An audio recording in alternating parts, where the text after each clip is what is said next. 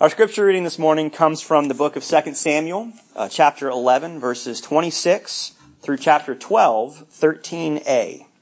Let us listen now for the word of the Lord. When the wife of Uriah heard that her husband was dead, she made lamentation for him. When the mourning was over, David sent and brought her to his house, and she became his wife, and she bore him a son. But the thing that David had done displeased the Lord. And the Lord sent Nathan to David. He came to him and said to him, "There were two men in a certain city, one rich and the other poor. The rich man had very many flocks and herds, but the poor man had nothing but one little ewe lamb, which he had bought. He brought it up, and it grew up with him and his children. And it used to eat of his meager fare, and drink from his cup, and lie in his bosom. And it was like a daughter to him. Now there came a traveler to the rich man, and he was loath to take one of his own flock, or herd, to prepare for the wayfarer who had come to him. But he took the poor man's lamb, and prepared that for the guest who had come to him. Then David's anger was greatly kindled against the man. He said to Nathan, "As the Lord lives, the man who has done this deserves to die. And he shall restore the lamb fourfold, because he did this thing, and because he had no pity." Nathan said to David, "You are the man. Thus says the Lord, the God of Israel, I anointed you king over Israel, and I rescued you from the hands of Saul. I gave you your master's house, and your master's wives into your bosom, and gave you the house of Israel and of Judah. And if that had been too little, I would have added much more. Why have you despised the word of the Lord, to do what is evil in his sight? You have struck down Uriah the Hittite with the sword, and have taken his wife to be your wife, and have killed him with the sword of the Ammonites. Now therefore, the sword shall never depart from your house, for you have despised me, and taken the wife of Uriah the Hittite to be your wife. Thus says the Lord, I will raise up trouble against you from within your own house, and I will take your wives before your eyes, and give them to your neighbor, and he shall lie with your wives in the sight of this very sun. For you did it secretly, but I will do this thing before all Israel, and before the sun." David said to Nathan, "I have sinned against the Lord." This is the word of the Lord. David is a really interesting character in biblical memory. He is almost always remembered in a very positive light, almost overwhelmingly. We tend to remember him as the man after God's own heart, right? You've heard that before? That moniker actually comes from Paul in Acts chapter 13. Paul and Barnabas are on one of their missionary excursions, and they go to a synagogue in Antioch. After a reading from the law and the prophets, they're invited by the leaders of the synagogue to speak if they would like to. So, of course, Paul gets up and goes into this long sermon about God's provision throughout the history of Israel, which culminates in the coming of the Messiah, Jesus. So let this be a lesson to you. If you ever give a preacher an opportunity to speak, expect a sermon. But interestingly, if we look in 1 Samuel, where David is first anointed as king, it doesn't quite go exactly like that. God never actually says it quite like that. In 1 Samuel 13, King Saul is preparing for battle against the Philistines, and Saul is feeling completely overwhelmed. So he offers a sacrifice, trying to maybe get God on his side. But the sacrifice that he offers is unlawful. So he's done a bad thing, right? So Samuel, the prophet, he learns of the sacrifice and confronts Saul about it and asks what he has done. Saul tells him about the sacrifice, and Samuel says to Saul, "You have done foolishly. You have not kept the commandment of the Lord your God, which he commanded you. The Lord would have established your kingdom over Israel forever, but now your kingdom will not continue. The Lord has sought out a man after his own heart, The Lord has appointed him to be ruler over his people, because you have not kept what the Lord commanded you. So to be fair, the prophet Samuel is supposed to be, right, the mouthpiece for God. So perhaps we can cut Paul a little bit of slack here. But the idea that God would say that David will carry out all of God's wishes is a bit odd, especially given how the rest of the David story unfolds. But again, perhaps we can also give Paul a bit of a pass here, because he didn't have the luxury of being able to, pull out a smartphone and look up the scripture right there. He just, had to kind of remember it on the fly. But it is interesting to notice how David is remembered, even, from a very early period. Because David starts out as the classic underdog story, right? In fact, his encounter with Goliath is the paradigmatic example of all underdog stories. And as king, he has some pretty stellar moments. He brings together the northern and southern kingdoms to unites them under the united monarchy. He returns the Ark of the Covenant to Jerusalem. And his kingship is generally marked by incredible prosperity. He's wildly successful in battle. And on multiple occasions, he shows an astonishing propensity for mercy and grace. But there's that whole Bathsheba and Uriah incident, right? Which is kind of a big deal. In fact, it's the incident that comes before this that leads to him being called out by the prophet Nathan in today's reading.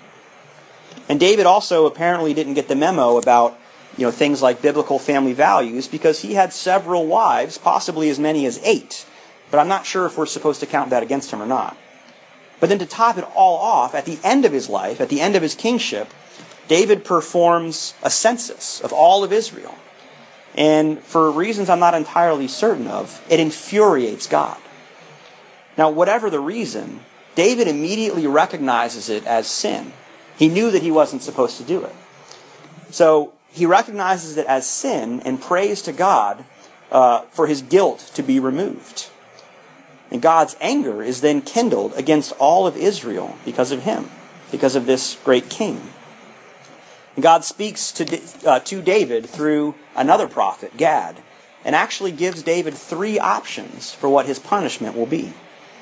He can choose either 3 years of famine in the land, 3 months of him being on the run, being pursued by his enemies, or 3 days of pestilence throughout all of Israel. And David, the great king of Israel, ancestor of the Messiah, remembered as the one after God's own heart, chooses pestilence for his people. Now that may sound like the least dramatic option, because after all it was only 3 days of pestilence as opposed to 3 years of famine, but those 3 days result in the deaths of 70,000 people. 70,000 people die because David chose to save his own skin, even though the punishment was because of his own sin. And it would have been more had God not decided to spare Jerusalem at the last second. And we shouldn't forget about Uriah either, Bathsheba's husband, whom David had placed on the front lines of battle and ordered the commander of the army to have the rest of the soldiers fall back, ensuring Uriah's death on the battlefield. And let's also not forget about the child that David and Bathsheba conceived on their salacious night together. The child who died after only 7 days of life. That baby's blood is on David's hands as well. So when Nathan comes to David, as we saw today, it is after the death of Uriah, but before the birth and death of the child. And after he has now married Bathsheba. But Nathan essentially pulls a bait and switch on David. It's the oldest trick in the book. From an outsider's perspective, David can clearly see who is in the wrong. That what has happened is a miscarriage of justice and should not be allowed to stand in his kingdom. Through this clever parable, Nathan gets David himself to admit, as the Lord lives, the man who has done this deserves to die. David speaks his own death sentence, blissfully unaware that he is the rich man who took advantage of the poor man. Nathan cleverly turns the tables on David and reveals, you are the man. Once David realizes the full magnitude of his sin, he can only but confess, I have sinned against the Lord. But at that point, it's a little bit too late. The damage has been done. His life will be spared because of his repentance. But Uriah and the child would not be so lucky. So what can we take from this strange saga of David, this man allegedly after God's own heart, and particularly how he is remembered? First, I think reflections on David that ignore or conveniently forget his lifetime of failures, mixed in with also his many successes, points to our propensity to sanitize history and how we remember people, important people. Often when we talk about David, we talk about him as this great leader who made this one big mistake, right? You know, the whole Bathsheba and Uriah incident. But then he repented of his sin, and he walked faithfully with the Lord from that day on, and was a great leader and a great king. It's a great story, and we love a good, second chance story. We love to hear about degenerate sinners delivered from the depths of depravity. And we do this not only with figures like David, but especially with our own dark places of history. Those things that we'd rather not look at, or that we'd rather not admit even exist. So for instance, if you were to visit St. Augustine, like many tourists do, you can take a trolley ride around town and see all sorts of interesting historical sites, and you can buy all sorts of ridiculous trinkets and spend a fortune on them. But one of the sites that you will inevitably see right in the middle of the town square near the Bridge of Lions is the slave market. You will also learn on this tour, however, that even though it's called a slave market, not one slave was ever sold from it. So as you drive by, the driver will proudly announce to you that it's the slave market that never sold a slave.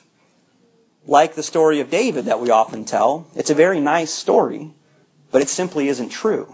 In fact, we have plenty of historical evidence to indicate that it was called a slave market for a reason.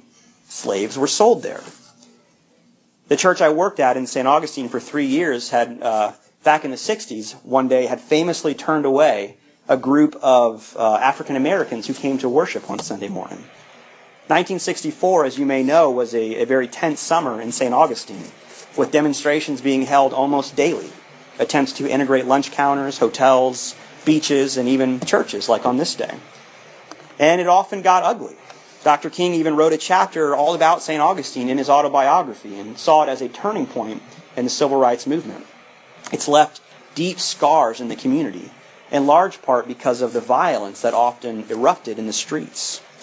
So 40 years later, there was a local organization that wanted to put up signs all over St. Augustine commemorating these key sites of the civil rights movement in St. Augustine. A couple years before that, our church had decided to host a reconciliation service in which they invited back those whom they had previously turned away. They issued a formal apology and then had this beautiful worship together as one body, as an integrated body. It was a beautiful and moving service, tearful and joyful. So naturally, the organization that was putting up these signs wanted to put one up at the church, telling about what had happened back in 1964, including information about the reconciliation service. Ultimately, the church decided not to allow the sign on its property. The perspective of many in the church, though not all, was that we were past that. Right? That was in the past. That didn't matter anymore. It was an embarrassing moment in the church's history, but we had done what we could do to make it right. And putting up this marker in our front lawn would just dig up old wounds. Besides, who wants a monument to their sins displayed in their front yard? But how we remember history, or whether we choose to remember it at all, is deeply important. It's especially important now when it seems that many in the media seem to be revising history more and more frequently. There are certain things we just don't want to admit to ourselves, but we must. Can we not celebrate our rich heritage and history while also being honest about some of our blind spots and some of our dark places? Can we not accept that history rarely lends itself to such simple characterizations of good guys and bad guys, but is filled with people like us and like David, who are messy and broken and imperfect and flawed? Can we honestly claim to be people of the truth when often we can't even handle the truth of our own histories? If we can't be honest with ourselves about where we came from, what hope do we have of going forward? Can we not be after God's own heart without sanitizing our histories to make them more palatable to us? If there is any hope for us in this, it is in the reminder that even though David, on most days, was likely just another power-hungry despot, he was still the one through whom God chose to redeem humanity. And to me, this is exactly the point. We're mistaken if we think that David's actions should preclude him from being remembered as one who was after God's own heart. He may very well have been, but he was also human, all too human. And he should be remembered as yet another example of, much like us, a person who was probably wrong more than he was right, but through whom God chose to work, and through whom God could change the world. So may we embrace the messy histories of those who came before us, and may we embrace our own messy histories, and may we too, like David, go after God's own heart. Amen.